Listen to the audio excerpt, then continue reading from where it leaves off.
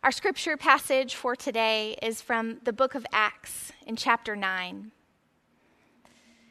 Meanwhile, Saul, still breathing threats and murder against the disciples of the Lord, went to the high priest and asked him for letters to the synagogues at Damascus, so that if he found any who belonged to the way, men or women, he might bring them bound to Jerusalem.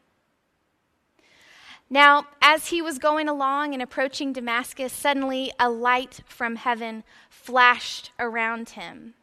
He fell to the ground and heard a voice saying to him, "Saul, Saul, why do you persecute me?" He asked, "Who are you, Lord?" And the reply came, "I am Jesus, whom you are persecuting. But get up and enter the city, and you will be told what you are to do." The men who were traveling with him stood speechless, because they heard the voice but saw no one. Saul got up from the ground, and though his eyes were open, he could see nothing. So they led him by the hand and brought him to Damascus. For 3 days he was without sight, and neither ate nor drank. This is the word of God for the people of God. Thanks be to God. I wonder if you have ever found yourself on the way to do a bad thing. I can remember vividly several moments in my life when an unfamiliar rage has overtaken my brain and body and set me on a path to do a bad thing. One memory that comes to mind is when I was a teenager and I overheard one of my brothers, a preteen himself, make one more bitingly disrespectful comment to my mother. It pushed me over the edge. It was one too many. I found his words and his attitude to be unacceptable. From the living room, I heard his comment. I stood and marched with the zeal and self-righteousness of Saul on the Damascus Road himself, down the hallway and into the kitchen, where I looked my brother square in the eye and slapped him with all my might across the face. My brother stared at me, absolutely stunned, and those hard edges and arrogance melted from my brother's face, and suddenly standing in front of me was no longer this preteen young man, but a child. And I watched as crocodile tears filled his eyes. I had hurt him so deeply. I learned that day that using power to punish and to hurt is wrong. And I also learned that I could be on the way to do a bad thing, believing fiercely and forcefully that it was the right thing.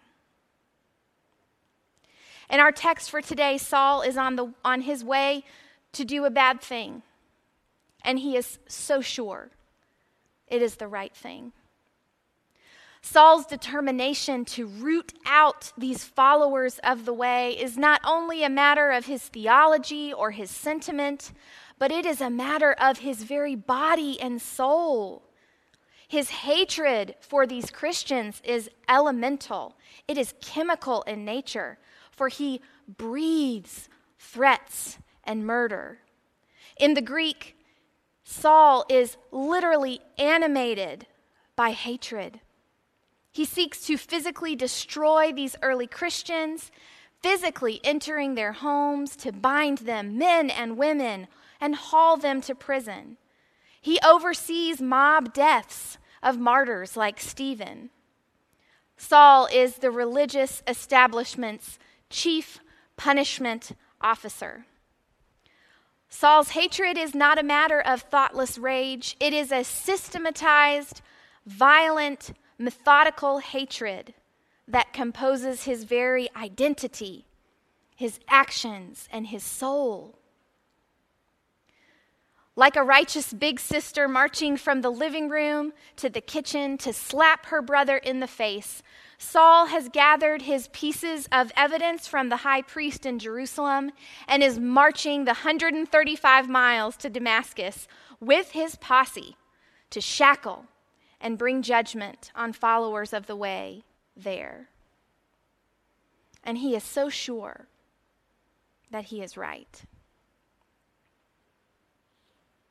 Maybe you've heard this story before, and like me, seen a man who needs to be punished for his acts of punishment.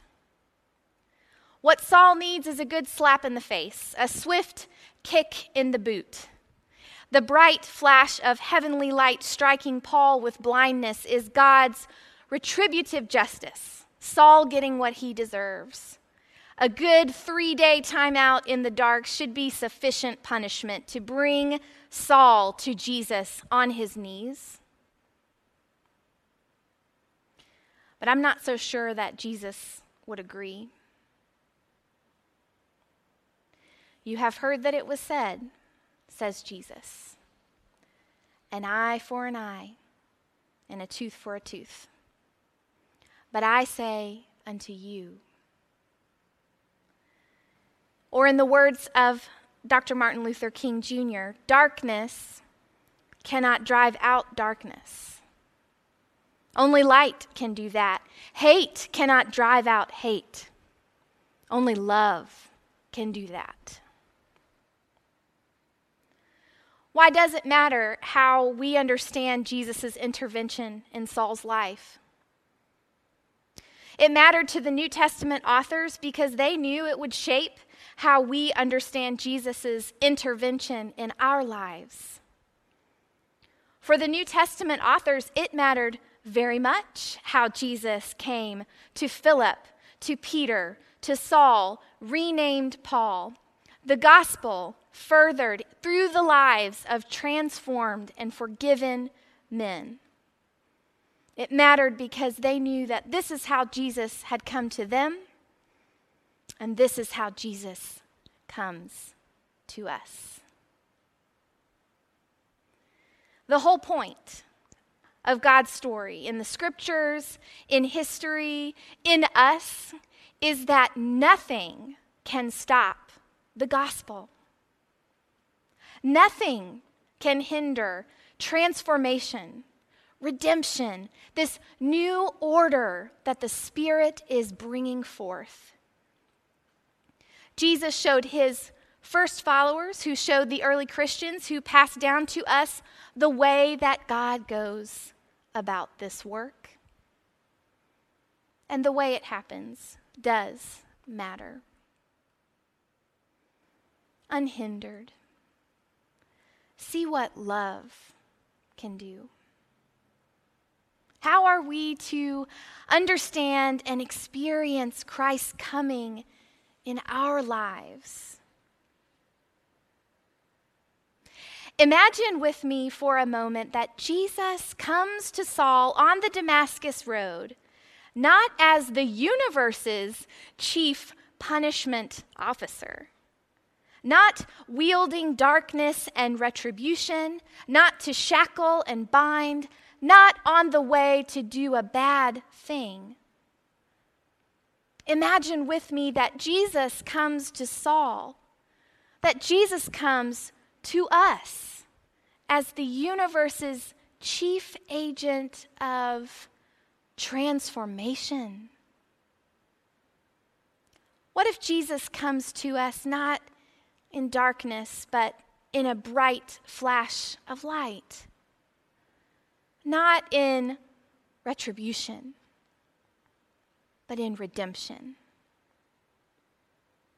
What if Jesus unhinders the gospel, not by shackling and shaming us, but by setting us free? What Saul experiences on the Damascus Road is not merely a physical change, as we might say in high school science class, but a chemical change.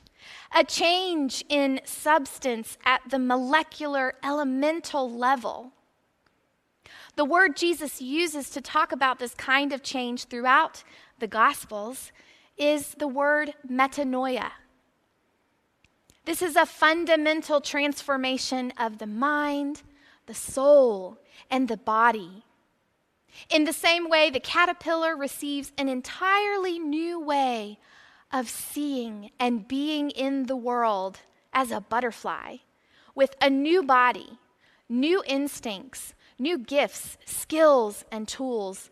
Saul is gifted with an entirely new way of seeing and being in the world. As Saul is on the way to do a bad thing, Jesus lovingly, tenderly, and powerfully brings a flash of light into Saul's life that makes it impossible for Saul to see or navigate the world the way that he did before. And this is the way Jesus comes to you, my friend. Lovingly, tenderly, powerfully, gifting you with a new way of seeing. The seed of hatred is sprouted in the soil of our resistance and unwillingness to be unconditionally loved. In fact, in Jesus on the cross, we see what we do to unconditional love. We see what we do to that which could really change us. Our rejection and resistance become the capacity for hating ourselves, for hating others, the capacity for violence and scapegoating, and all other forms of hatred. The gospel is the power of unconditional love that overcomes hate, not with hate, but through suffering, through vulnerability, through this unremitting mercy. In the same way that Jesus makes possible a new way of seeing and being in the world for Saul, Jesus makes possible a new way of seeing and being for us. A redemption from the cycle of refusing to be loved.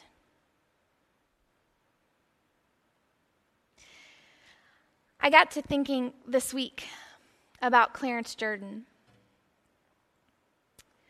Clarence was a good farmer and a brilliant Greek New Testament scholar from the state of Georgia.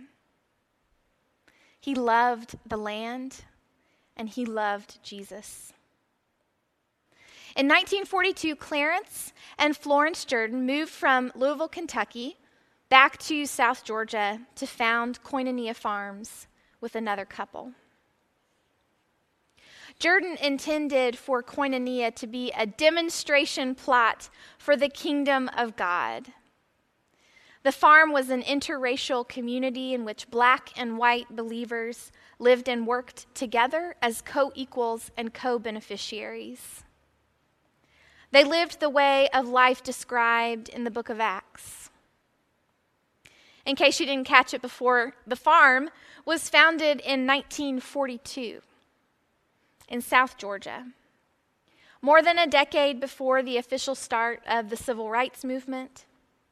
During the Civil Rights Movement, Koinonia became a target for bombings, shootings, burning crosses, and menacing acts of violence and hatred. And the community at Koinonia confronted hatred with their transformed, merciful, and just community. Koinonia wanted to make a difference in the area of housing, and so they started a project to build decent, affordable homes in their community for their neighbors.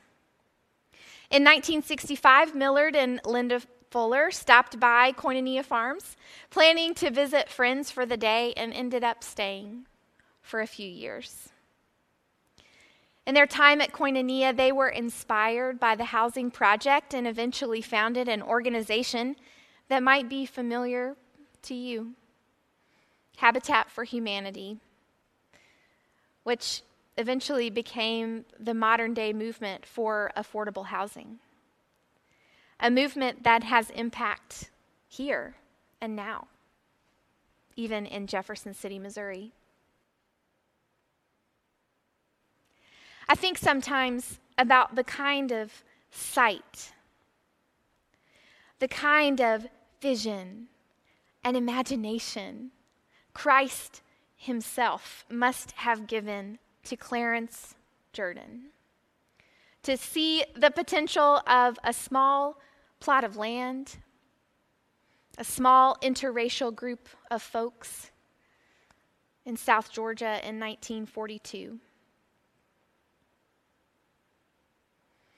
The amount of holy imagination, the elemental transformation necessary to make possible what happened at Koinonia Farms in 1942, in the 1950s, in the 60s, all the way until today is astounding. In that community, hatred and barriers have continually been overcome by the absolute freedom and love of God, unhindered in the hearts and souls and minds of one man, one family, one community. Child of God, what bright flash of light is stopping you in your tracks?